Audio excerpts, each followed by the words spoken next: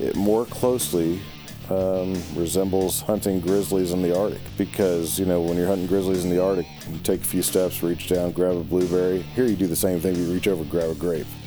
Has that classic Columbia blacktail look to him.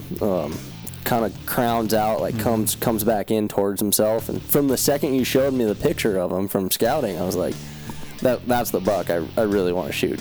Well, and the worst thing you can do when you're squeezing off a round is to jerk the trigger, right? You got to follow through, but there's a big difference between following through on your shot and admiring your shot.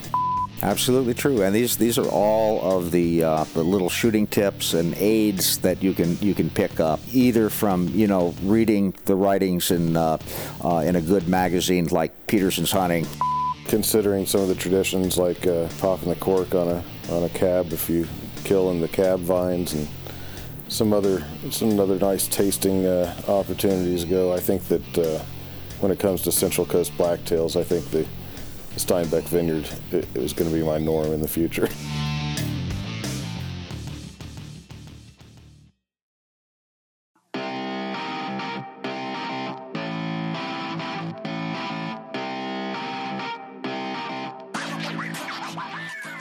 I am excited to announce that we have partnered with the Outdoorsmans in Fountain Hills, Arizona. They can provide all of your optics needs along with some of the best machine tripods and mounting accessories in the business. Swarovski, Zeiss, Leica, Leupold, binoculars, spotting scopes, rifle scopes, you name it. They can provide it, and at the industry's most competitive prices. They are offering our listeners an exclusive offer on all Outdoorsman's manufactured products such as packs, tripods, tripod heads, and other gear they manufacture. At checkout, type in the discount code RNA15, that is RNA15, and you'll receive a one-time 15% off your order. Please go to outdoorsmans.com and use the discount code today. Thank you for the support.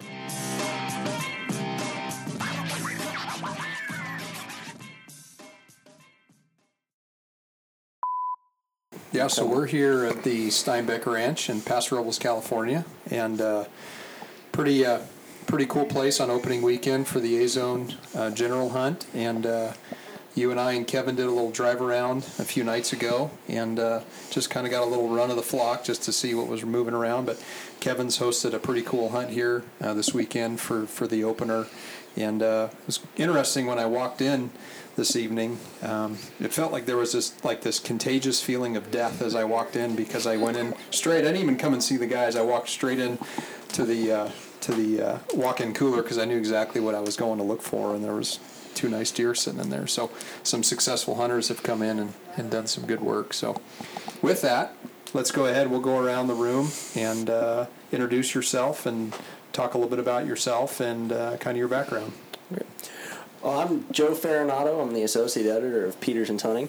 Kevin Steele is my boss, and we came out here to do some deer hunting at the Steinbeck Vineyards, which has just been absolutely phenomenal. I was lucky enough to take a good deer. I had never hunted blacktail before, even though I'm a California native. Grew up just south of here. And that's almost sacrilegious, isn't it? A native moved really to Montana. Well, yeah, and he's never hunted blacktail. I don't know if it's sacrilegious if it's the norm anymore. Yeah. Right. With the California's moving to Montana. Yeah. How did your neighbors feel about that? I don't tell them. First thing you do is change the plates, right? Exactly. I went to school at Boise State, and when I was in Boise, I was from Montana, and when I'm in Montana, I'm from Boise. Okay. So you're smart, Joe. You went about it the other way. See, I was born and raised in Montana, and I'm in California now, so trying to figure out a way to get back. We just traded places. Yeah. It's okay. No, it's all good. Well, welcome, Joe. Awesome deer. Talk more about it today, and it was cool. Interesting story to preload this. I got a text from a good buddy of mine. He goes, "Hey, what are you doing?" I'm like, he calls me. He goes, "You at work?" I said, "Yeah." And then he calls me and he goes, "Hey, what are you doing? Are you scouting deer?" I said, "No, I'm at work." And he goes, "Oh." He goes, "I thought you'd be out looking at deer." I said, "Why?" He goes, "Well, my buddy Joe, he's coming down to hunt with you." And I said, "I don't think so." So then, of course, we started group text and introduced each other. And Joe's like, yeah, I know I'm coming down to Paso Robles and I'm hunting in some vineyard somewhere down in Paso Robles. So, of course, I screenshot it, sent it right to Ryan. I said, hey, Ryan, you got... And, of course, then he goes, and I'm also connecting with Kevin Steele. And so it was like we were already coming out to do our little trip. So it was just funny how small of a world it is and how all that kind of connection came together. So Super small. Just everybody knows everybody. And the connections, especially in this industry, are just so fun. So great to know everybody. I'm Jason Morton. I'm the VP of Marketing for Seas USA, and so also my first time hunting blacktails. Not from California. Just putting that out there. out there, yeah. But yeah, I love mule deer hunts. That's one of my favorite. That's one of my favorite hunts, and so the blacktail being a type of mule deer, I was excited about it. First time to the Central Coast too, then, Jason? Or? No, I've come out here and hunted with Kevin on a couple occasions for turkeys and swine. Gotcha.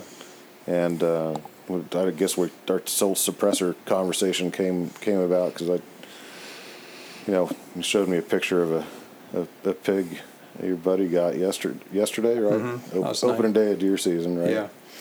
And it's in the dark because that's when they were packing it out. But I'm like, well, they're using thermals, right? No, can't do that here. And I'm like, so I already knew you couldn't use suppressors, or else I would have brought one with me. And I wouldn't even think of hunting pigs without a thermal and a suppressor. It just seems like it. That's it's like that. It turns it into work. It makes it a hunt. Yeah. You're supposed to kill pigs, not hunt Texas. pigs, right? That's right. Texas or Florida where you can do that. A little different Georgia. Best pig hunting I've ever done. I just did this year. Awesome. here. Yeah. Down in the Thermals swamps. and suppressors. Yeah. Lay them over. They don't even know. All they hear is that bolt slip. That's Yeah. it. That's all they hear. Well, Jason, glad to have you. We'll talk more about your hunt. You tagged out first and shot a really nice deer, and excited to hear more about that. So Thank you. congrats. And to your immediate left, your good buddy, Mr. Kevin Steele. Yeah, I'm the publisher of Peterson's Hunting, and I get to hang out with all these fun people and actually make a living at it. And I've been doing it for a long time, and I couldn't imagine doing anything else.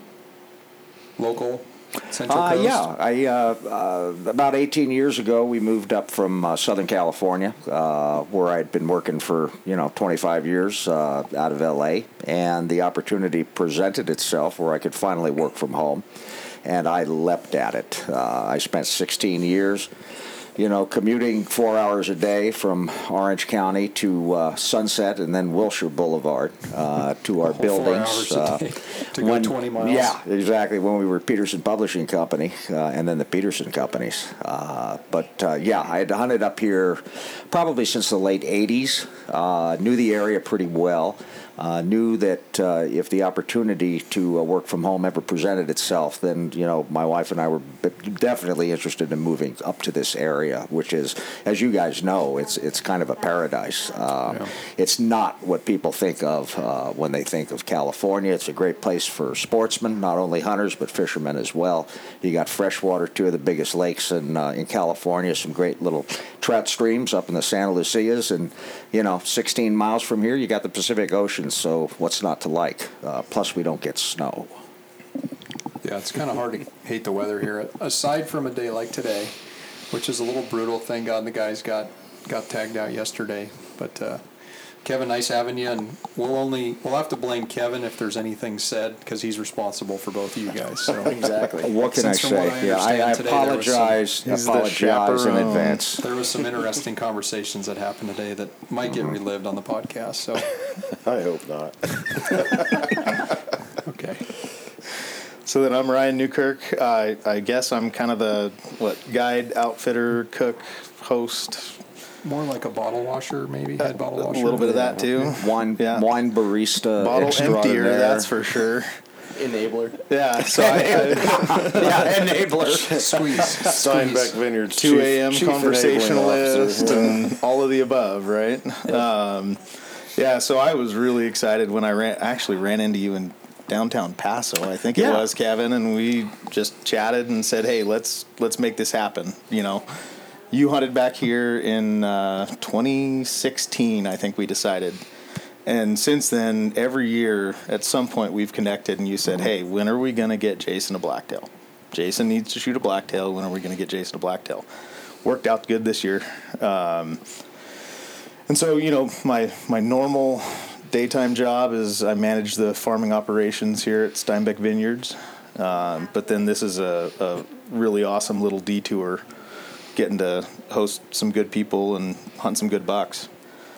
So we had about as ideal of an opening weekend or opening day, realistically, as we could have had. You know, we knocked down 2 just awesome A-zone bucks. It's August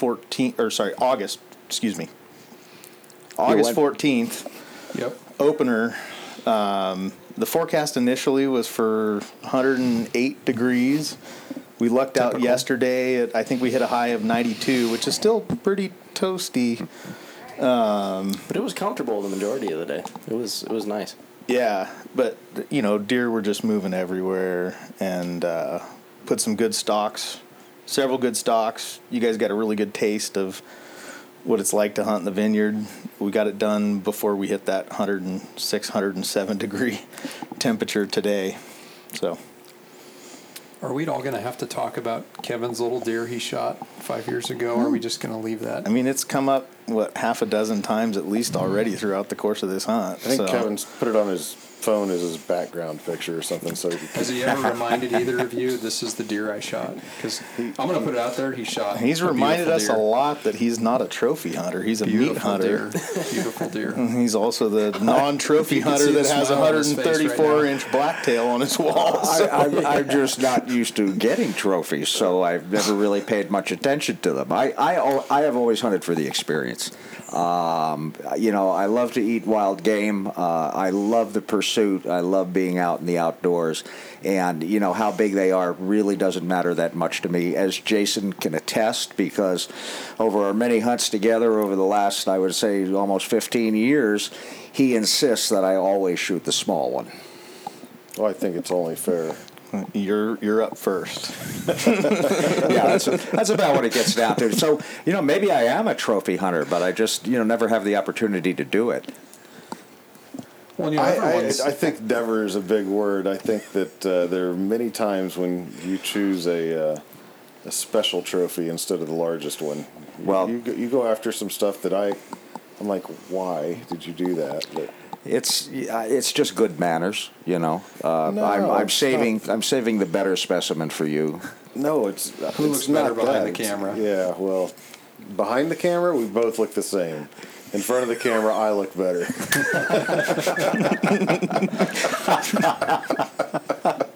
That's the beauty of a podcast. They Yes, can't see but our face. I have to agree with Jason on that. He does look very good when he's shot quartering forward.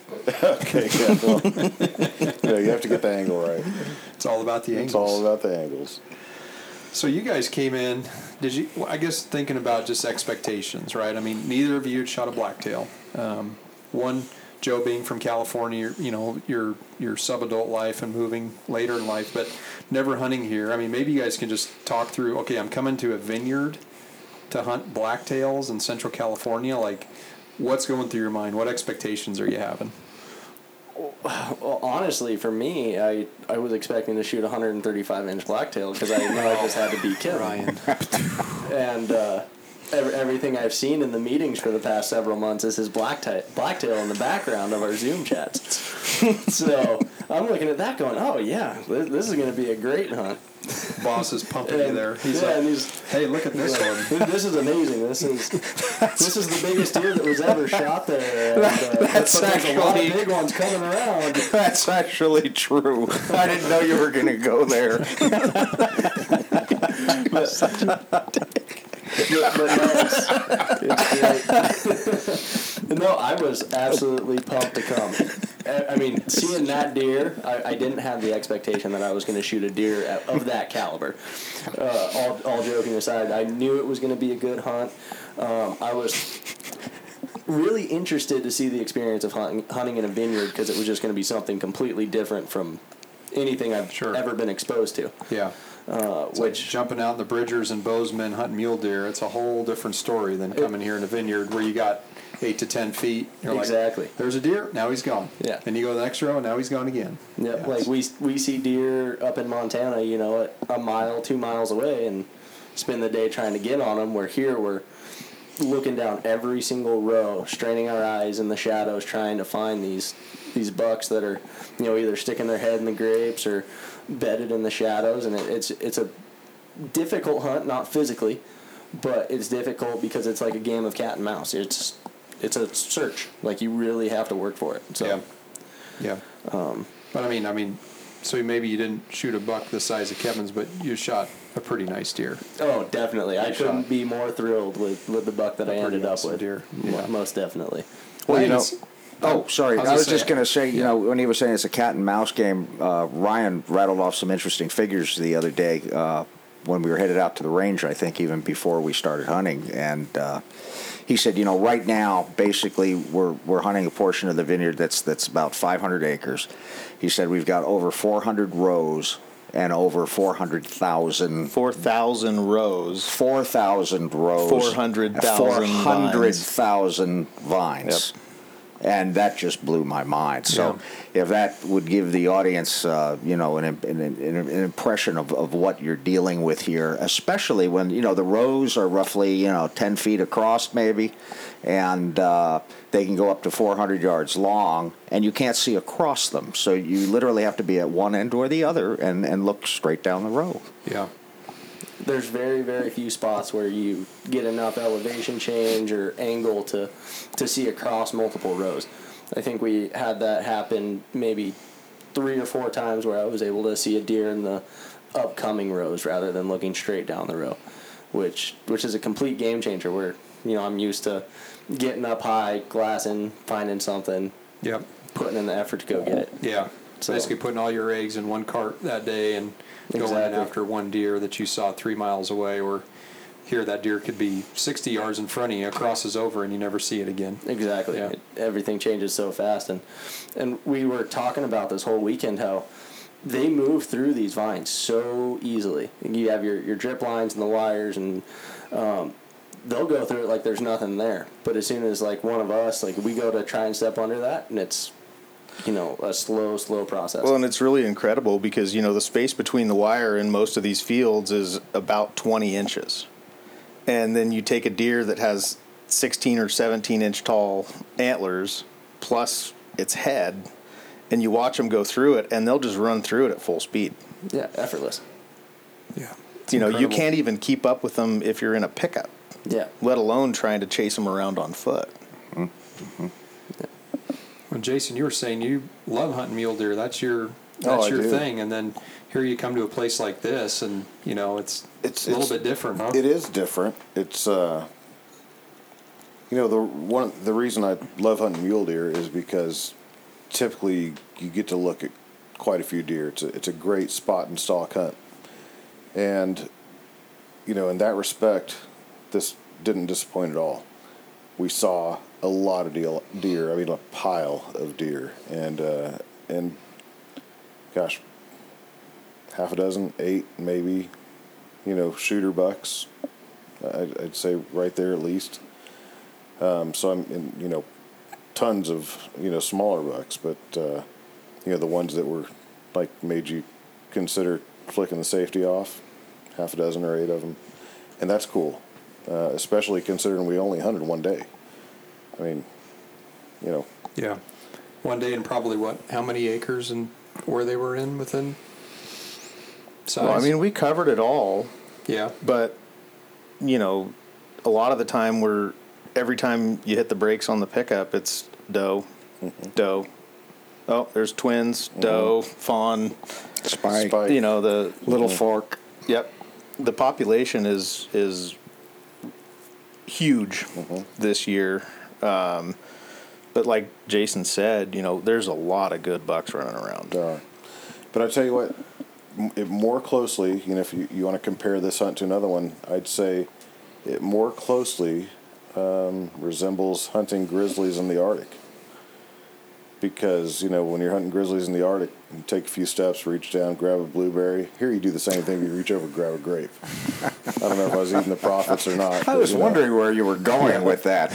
I didn't quite get the analogy of the association. Staying hydrated, right? Those blueberries in Alaska are pretty good. But Well, Yeah. and I tell you, really no, are. these grapes, the least if you look for the shiny purple ones, and maybe that's the ones that are deer licked. I'm not sure, but Deer saliva adds flavor, actually. they are pretty darn sweet. And then we have the salsa spoon. Now the deer were not necessarily. Yeah, the salsa spoon's bad. I don't even talk about that. But the deer were not eating the purple ones. The deer were eating the unripe ones. The green ones, which because of my spectacular shooting display, we got to find out. But yeah, I ended up my first shot a little far back, got it in the liver, and then followed it up with a couple more that did hit, but one of them was the south end of the northbound train, and Opened him up a little bit. Opened up a little bit, yeah. The other one took out the heart. So If it hasn't happened to you, you If it, haven't hunted long enough. that's Exactly. my philosophy is if it's still standing, keep shooting. Yeah. Well, and that's what. Oh, sorry. That's what we saw real quick. Is back to the whole layout of this hunt. When you've got a 10-foot window, and you got a deer that anybody who's hunted deer for any amount of time knows that 90% of the time they spot you before you spot them, or they know you're there. So you've got about 3 seconds to make the shot. Mm-hmm. And so, you get set up, and as happens frequently, when you took that first shot, that deer was just starting to take a step. Mm-hmm. And I was really thrilled with how that played out, because you just slammed another round in and put another one in him, because tracking deer in a vineyard is a nightmare. It's an absolute nightmare. Tracking deer anywhere is a nightmare, unless you're on frozen pond.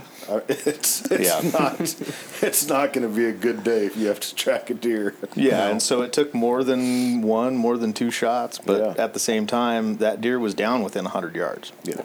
And you joked about your shooting, but that's probably what you did the best. It's like you had a scenario where the deer stepped as your shot broke, but you cycled that bolt so fast and got back on that deer, and if that hadn't have happened, we would have been in a situation where we're on our hands and knees crawling through the vineyard looking at broken Through that up nice ground. yellow star thistle. Yeah. Mm-hmm. Yeah. And I thought it was great, because a lot of inexperienced hunters or new hunters would not cycle the bolt that fast. We were talking about that a different time, Ryan, when outfitters and guys are always reminding their clients to rack another round.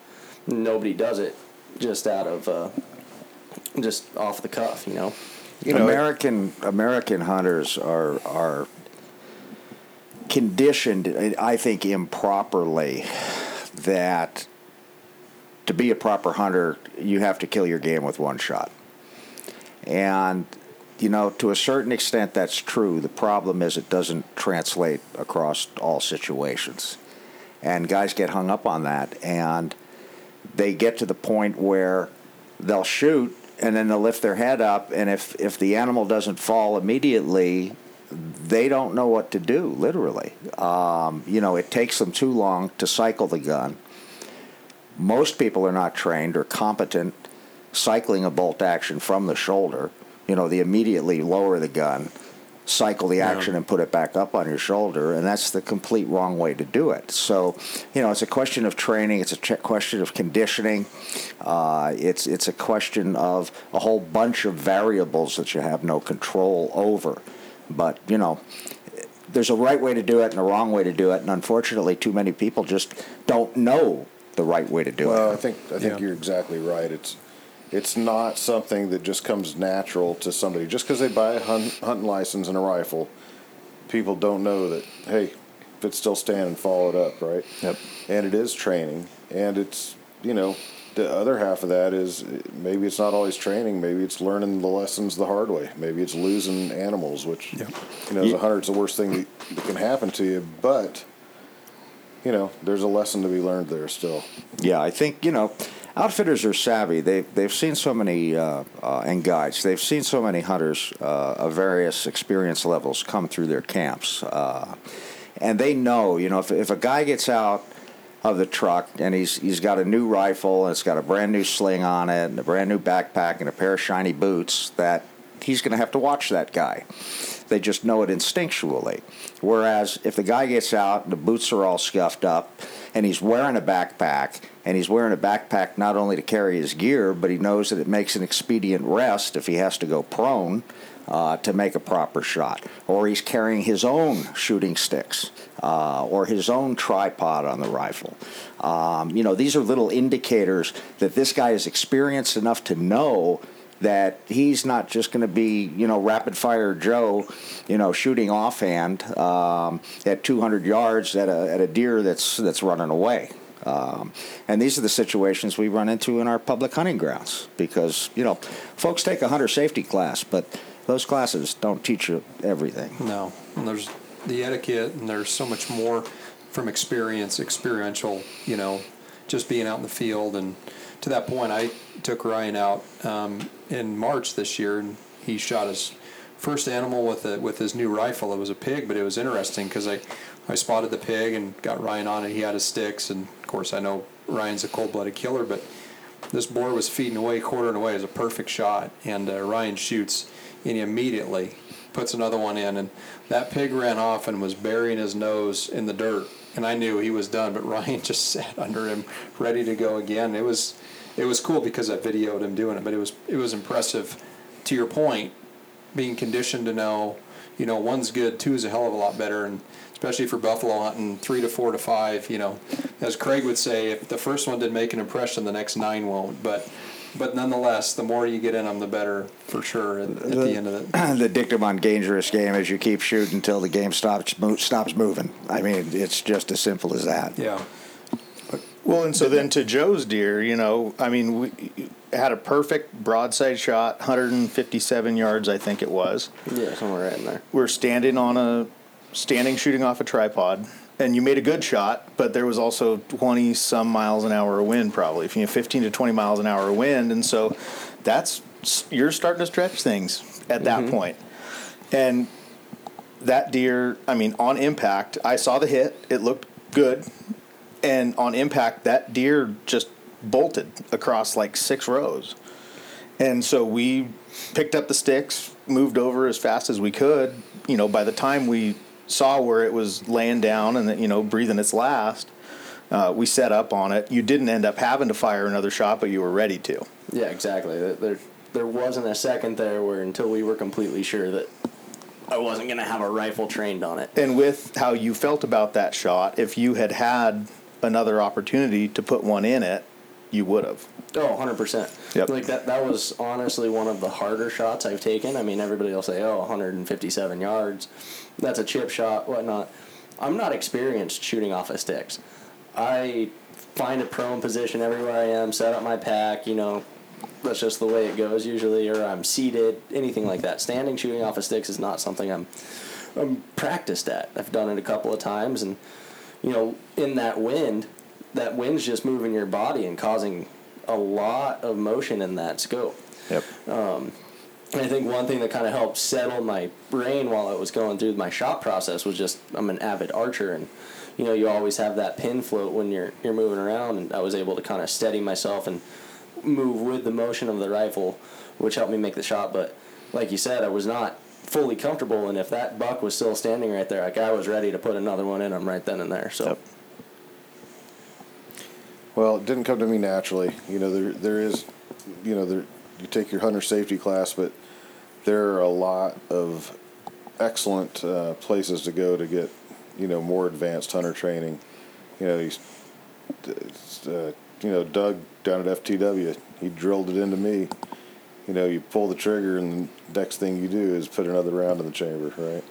Well, and the worst thing you can do when you're squeezing off a round is to jerk the trigger, right? You got to follow through, but there's a big difference between following through on your shot and admiring your shot. Exactly. Lifting your head off the stock, trying to see where it fell. And trigger control is so darn important. You know, having your trigger set to the proper weight for the game you're pursuing. You set it as light as is safe to use when hunting, and I like mine to be about 1.5 pounds. On a dangerous game gun, because you get pumped. Oftentimes, if you're, on a big bear or an elephant or a buffalo, you're blown. You've been chasing that herd. It's dangerous. Your blood pressure is up. Your heart level is up. You're breathing hard. They slam the sticks down. You don't want 1.5 pound trigger. You want like a 3 pound trigger, because you're going to squash it. When the time comes to make that shot, you're going to squash it. So you want a heavier trigger pull. Mm-hmm. I had an old boy from Texas when I was a young guy tell me that, you never pull a trigger. You squeeze it gently like your girlfriend's nipple. And that always stuck with me. And he was absolutely right. I love it. I was going to go somewhere else with that, and it totally just... Yeah, I'm trying to visualize this right now. That's better than the clip, the conditional. Oh, boy. My wife came with us on this hunt, so I'm not going to talk about any girlfriend's nipples. That's just all it is. But Joe, you talk about shooting off sticks, and I learned a different appreciation for sticks. Ryan and I went to a shooting course, and we were shooting out to 1,200 yards off sticks, using back braces, and so it's almost as good as prone, how we were shooting, although a lot of us prefer prone, if we've got a pack set out or a bipod or whatever. But it was incredible to stand there using sticks, standard sticks with a back brace, and shooting with a 20-mile-an-hour variable wind, shooting out to 1,200 yards, hitting a 14-inch plate. I mean, so it's doable, but it's different if you're not used to it. It's different shooting off sticks. Oh, very much so. What type of back brace? I'm not familiar. It's a 2x4. Literally. Oh. Yeah, I mean, so we would take that 2x4 and just kind of prop it up alongside our arms, so then you kind of hang on to the 2x4. So, like when you're shooting off a bench, right? A lot of guys will stick their forend hand, their offhand underneath their the buttstock of the gun, and then kind of use that as your second point of contact. Mm-hmm. Well, when you're if you're standing up, you don't have that second point of contact. You hang on to that 2x4, all of a sudden you have it. It's a triangle. Yeah, it's a triangle. You've got 3 points of contact on the rifle. You got your forend, you got your hand on the trigger, and you got your elbow. And it's a triangle. And more and more all the time, got to be supported. You're seeing companies come out, companies that have made standard tripods now. They're coming out with some sort of rear support that attaches to that tripod, because it makes a world of difference. If you're trying to make a precise shot, it's better than using your guide's shoulder as your second point of contact. They will also do that. Using the guide shoulder is one technique. The other is to use 2 sets of standing sticks. Correct. And one set is bracing the rifle at the forend. The other is bracing your firing hand elbow. You rest your elbow on the top of the sticks. Something that I found in Europe, which I had never thought of, and I went, this is so simple, it's like a paper clip. Why didn't we think of this before?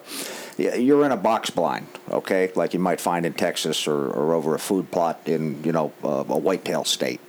And you've got, you're sitting in your little chair, and you got windows on 4 sides. And, you shoot however you shoot from there. Well, in Europe, they have the same kind of box blind, although they're usually made out of local materials rather than molded plastic.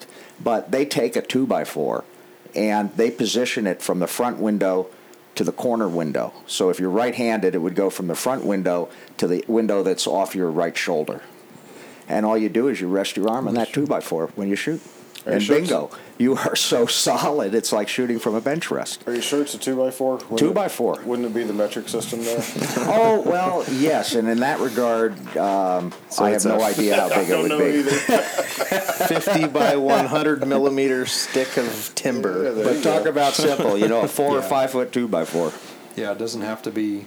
I think those tripods were $1,500, 8 whatever those tripods they were shooting, and I mean, which there was all military grade stuff we were using, but wasn't necessary. Yeah. Well, but like those African Sporting Creation sticks that I carry, the reason I carry, they're not the most stable tripod on the market, but they're good and they're fast. They're easy to deploy. and they're strong. And the thing that you can do too is if you have a decent piece of, you find a tree limb or something like that you can lean your forend on, you deploy those sticks as a rear support, or you stick your chicken wing on there or whatever, and I mean it's amazing how stable you can get with just a simple device. Absolutely true, and these are all of the little shooting tips and aids that you can pick up, either from reading the writings in a good magazine like Peterson's Hunting, or listening to a good podcast like Lucas has here. You learn from the guys who have done it and aren't these new influencers, as they call them. It's people with experience in the field that have hunted in different places under different conditions, and can actually teach you something. But I think absolutely that's where it comes from. The really where you get the skill is getting out and doing it. And it may be that you steal your wife's broomstick, and there are 3 of them. Get some electrical tape them together, and get out there and shoot off of it. Are you giving away secrets, Jason? I'm not saying that my wife rides a broomstick at all. That's not it. That is absolutely not what I'm saying. You can do a lot with a bicycle inner tube. Yeah. Yeah. Yeah. So Jason, you were first out of the gate. So when you saw your deer or deers that you saw, was there a moment in your mind that you saw high and tight, lots of points, wide and kind of boxy? I mean, what kind of were you looking for? We saw it all. Just those big frame deer. You're a mule deer guy. Just that's what it does it for me. Yeah. I like wide. I do. If it looks like a 747 coming in for a land, and I'm going to shoot it. And that's a really wide buck. Yeah. I mean, he was well outside his ears. There was one that I think was wider that we saw, and we didn't even put a stalk on it because we thought he was just a huge fork, right? Big 2x. And later I think we saw that he did have like a tiny little fishhook coming off the back of his G2, so each one. So I mean I suppose it was at least an inch long, could hang a ring on it, whatever their points, but for all practical purposes, it was just a huge 2x. Well, so we've seen him a couple times since then, and I don't think he's wider than your buck. I think your buck is wider. I think the way he looks, he has a big frame. Well, he doesn't come out. He doesn't come up from his head. He comes straight out the side. Straight out and then does a 90. Well, he looks like a longhorn. He looks like a Texas longhorn. Yeah. That's what he looks like. So he just goes out and up then, just a big fork. Way out and then up. I mean, it's just like... Yours has just looking at the I would say that the lines of your deer, when I saw a photo of it real quick, Ryan showed me, but then when I actually saw it, it holds itself well. And a whole measly 23, 24 inch wide deer. For a blacktail with a nice little kind of bladed point on the backside, just a beautiful deer. Well, yeah, yeah. When 20 inches is the magic number in this area, there's not a lot of people that kill deer over 20 inches. Nope. And you killed one that's 3.5, 4 inches over 20 inches. Yeah. No. It's a great buck. I could not be more thrilled. It's what I like. Big, pretty deer, and that's what it was. Well, and the fat on that thing, too. We peeled out a backstrap and had backstrap for dinner tonight. And there was pounds of fat coming off before we even got to the meat. What do you say, Kevin? Venison, 2 right? inches? 2 inches thick? They were 2 inches thick along the backbone. I kept peeling and couldn't find the meat. And I peeled some more, and then more, and then finally I dug in deep. I just figured, let's go for broke. I dug in deep, and when it came off, it was at least it was like that thick, at least 2 inches thick. And I said to Ryan, when we peeled when we peeled Joe's, I was looking at the carcass last night, and I said if I had just pulled up in the truck and looked at that, I would have thought it was a hog hanging there, not a deer. There was so much fat on it, and a drought year. Well, and that's what's kind of fun about this, right? Is, these deer, for the most part, for most of the year, live kind of a feedlot lifestyle. They just hang out in the vineyard. They've got food, water, shelter right there. We have a couple ponds, and I have a few irrigation troughs set out and all that, and they don't even get hit a lot of the time because we're irrigating the vineyard. They're eating the leaves. They're eating the grapes. They don't even leave. And so, from a food standpoint, it's just absolutely spectacular venison. But then what's cool is from a hunting standpoint, how many different stalks did we put on at least 3 or 4 different times we tried to sneak on a couple different deer. Mm-hmm. And before Jason, you connected on your deer, and as soon as you get out of the truck, and I don't know if they recognize rifles or not, but they know something's up, and so it's a real hunt. Yeah. When we got out last night, when we were looking for Joe's buck, and we were up on that big hill there where you've got that steel building, and we were looking down into that big bowl. As soon as we rounded that corner, the wind was at our back, and there was a doe down there that I had my binoculars on, and I felt that wind blowing against my back, and all of a sudden, none of us were making any noise. We were a good 200 yards away, at least 250, and she just put her head up and looked right at us, and she was catching our wind, is my presumption. Yeah. It's a real hunt. It's a real hunt. Yeah, and I think people probably think because it is a vineyard and right, they've got all their food, shelter, cover. Well, if you've got, what are we going to say, 20 legal bucks, and at least 7 or 8, maybe 9 shooter bucks on 500 acres, how can that be that hard? Right? They haven't been here. But then you think about it in terms of if you've got 400,000 bush, you're always looking under a bush for a deer, right? Especially when it's this hot. You got 400,000 bushes that could be laying under. Right, in 4,000 rows. And then every 10 feet, it's like you're coming up over the crest of a hill and you're looking into some new territory. Yeah. And they know where they can go where they will not see a truck.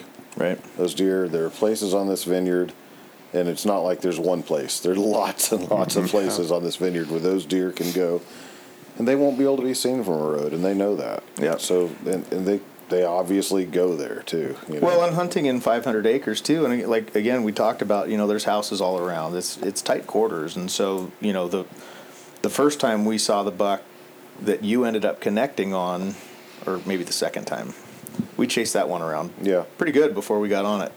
Yeah. It's bedded 50 yards away, facing away, so no clean shot, but it was also a little bit of a skyline shot, so it wasn't a safe shot. So we're not going to take it. So we tried to sneak in on it, and again, we got to, 45 or 50 yards. This thing stands up and looks at us for 2 or 3 seconds, but it was a skyline shot. Sure. You can't take it. Yeah. And what's crazy is normally you'd think, okay, so you're doing a stalk, deer busts, you think it's only going to move off 50 yards, you would continue the stalk, right? No, it you doesn't can't make do sense. that here. You can't do it because the deer didn't go straight down a row; it took off a crossroads, and it's not a viable option. There's no way. As soon as they step out of that row that you see them in, They you're disappear. gone. It's over. You Well, have to, and you have then- to get back out and keep Well, looking. imagine like having a wall full of doors in front of you. Say there are 50 doors along a wall in front of you, and you go through each one of those doors is a separate hallway, right? Well, you can go into any one of those hallways that you want to, but if you want to change hallways, you have to come back through the door and go through the next one. The deer can go through the walls, though. It's not fair, really. I mean, I'd say you ended up all right, I'd say Jason. the game's rigged. You did pretty good. CZ rifles ended up being a pretty good equalizer. There are some advantages that we use as hunters, for sure. Yeah. Well, and then, so Joe, on your hunt, that was kind of a fun, unique challenge that we ran into because there were 5 legal bucks that were all kind of bunched up. Standing on top of each other. And there were two really good ones, and took us a minute to figure out which one we were going to target. Yeah, it did. And I think, it all happened pretty quick, but it ended up being this kind of like whichever one presents a great shot first is what we're going to take. So go ahead. Exactly. Well, one of them was the wide buck that we were just talking about that probably isn't wider than yours, Jason, but has Looks like the 747, yeah. Exactly. Has that look, that super wide look, but is, for all intents and purposes, just a big fork. And the other target buck that we had with him, you and I talked about it, Ryan. Beautiful deer. You had scouting pictures of it. Really heavy mass around the bases, and really tall 4x4. Has that classic Columbia blacktail look to him. Kind of crowns out, like comes back in towards himself, and just a really, really awesome buck. And from the second you showed me the picture of him from scouting, I was like, that's the buck I really want to shoot. Just, it's that quintessential blacktail look to me, and something that I wanted to target. But having that other one there, it was a tough decision. It was difficult at that point, but having to bounce back and forth between the two deer and waiting for the proper shot opportunity. And when you have 3 deer in that row or 4 deer in that row, there's not a lot of room to find a shot opportunity. You're not going to take an ethical shot really until that deer's alone. So we got pretty lucky, got ahead of them a few rows, and that tall buck stepped in by himself, and I was able to steady myself and make that shot. What's so crazy is, most of us who've been hunting for any length of time have had that situation where you're having to sort them out, right?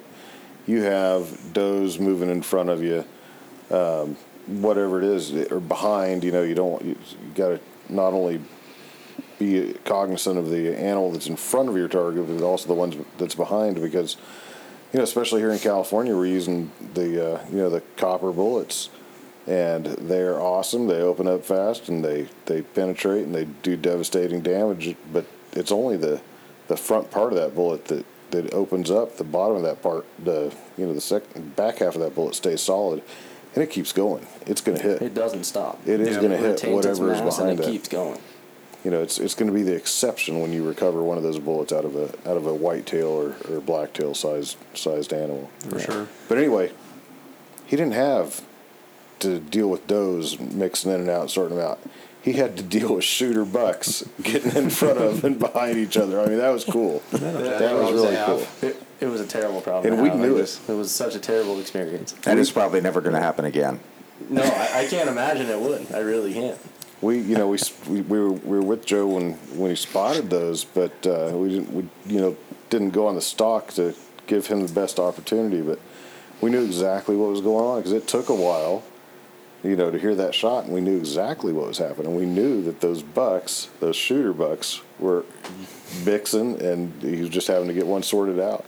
Yeah. It's too cool. There was one point I was looking at both of them. I was like, I could probably kill both of them with this Eco Strike. It'd go right through one. It would have. It really would have. Like that. That damage from that bullet was impressive. I was pretty astounded by the hole it put in that critter. Yeah. But I think that whole situation kind of really goes to show the effort that you put in here at this vineyard. It's like you've run such a great operation managing your deer, managing your herd, when, correct me if I'm wrong, but I would say, well over 90% of vineyards just don't want them in there at all.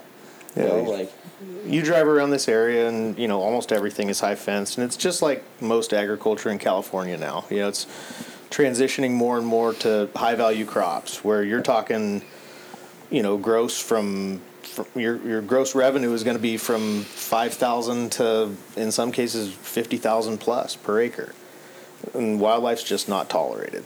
Yeah, which is a bummer. And what you guys are doing here, you have a very high value crop. Like your wine's amazing. The grapes you grow are, top notch. They're the highest level, and I think you're bridging that gap where you could have a healthy relationship between agriculture and wildlife, which I think is an awesome platform to work off of, and it's a really impressive one, to say the least. Like, you've done a great job, and I was absolutely astounded by the beauty of the area and the quality of bucks that we were seeing. So Well, thank you. Yeah. Yeah, it's something that we're committed to. You know, we love what we do, growing premium wine grapes in the Paso area. We love hunting, and we also value wildlife and value real conservation. Well, it just goes to show sustainability and conservation can happen, and the two can live together in synergy and Can be coexist. absolutely okay. And it's cool that you guys have come in from outside to see how that happens, because it's not normally you would come in and you would do a blacktail hunt on a vineyard. That's just not the norm, but it is sustainable and it is a viable thing. And Ryan's done stuff here that not a lot of people in this area really do. And he's just having that mindset and knowing how to do it, but also understanding the crop and the grape that he has and how they, again, let those two live together. It's pretty cool to see how those two thrive. So, yeah. One of the coolest experiences I've had, for sure. Yeah, it may not be the norm, but considering some of the traditions like popping the cork on a cab if you kill in the cab vines and some other nice tasting opportunities go, I think that when it comes to Central Coast blacktails, I think the Steinbeck Vineyard is going to be my norm in the future. yeah, definitely hard to beat some good Wagyu venison with it paired with a nice little crash. Wagyu venison. A little Wagyu crash, venison. We had some Steinbeck. tonight for supper. Yep. Yeah. Well, gentlemen, it's been great having you guys on. Great to meet you guys. I'm glad you guys had a great time. I call this our little slice of heaven here on the Central Coast. It is a pretty remarkable place for California, and like Kevin was saying, just for the outdoorsman, it's almost the ultimate place to live. And it's cool that you guys got to come and experience that this weekend, and some great memories. We didn't get into some of the funny stories, but you guys can share those when the video comes out in the future. But again, great meeting you guys, great having you guys. And on behalf, I know Ryan, and who's not an old hat on the podcast here, did another great job on opening weekend, and guys are walking away happy. If I could show the smiles on your faces, I would, but looks like you guys had a great time. So It was great. and Kevin for hosting. Thanks, The Lucas. hostess with the mostest. So anyway, thanks guys. Thanks for jumping on, and let's do this again another time, huh? Definitely. Appreciate You bet. having Maybe us. Our over pleasure. campfire. Yep. Sounds good. All right. Montana next time.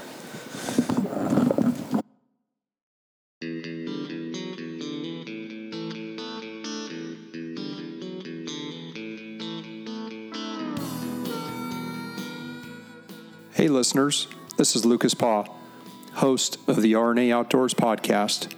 Check out our website at rnaoutdoors.com to find all of our podcast platforms. Go listen today where you podcast. Additionally, leave a review and a 5-star rating. These reviews help boost our popularity and outreach.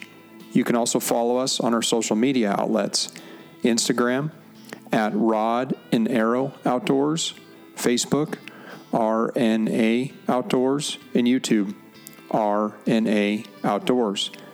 All links are in the show notes as well. We hope you'll pass along our channel to your friends and colleagues. Subscribe today and follow along on the journey.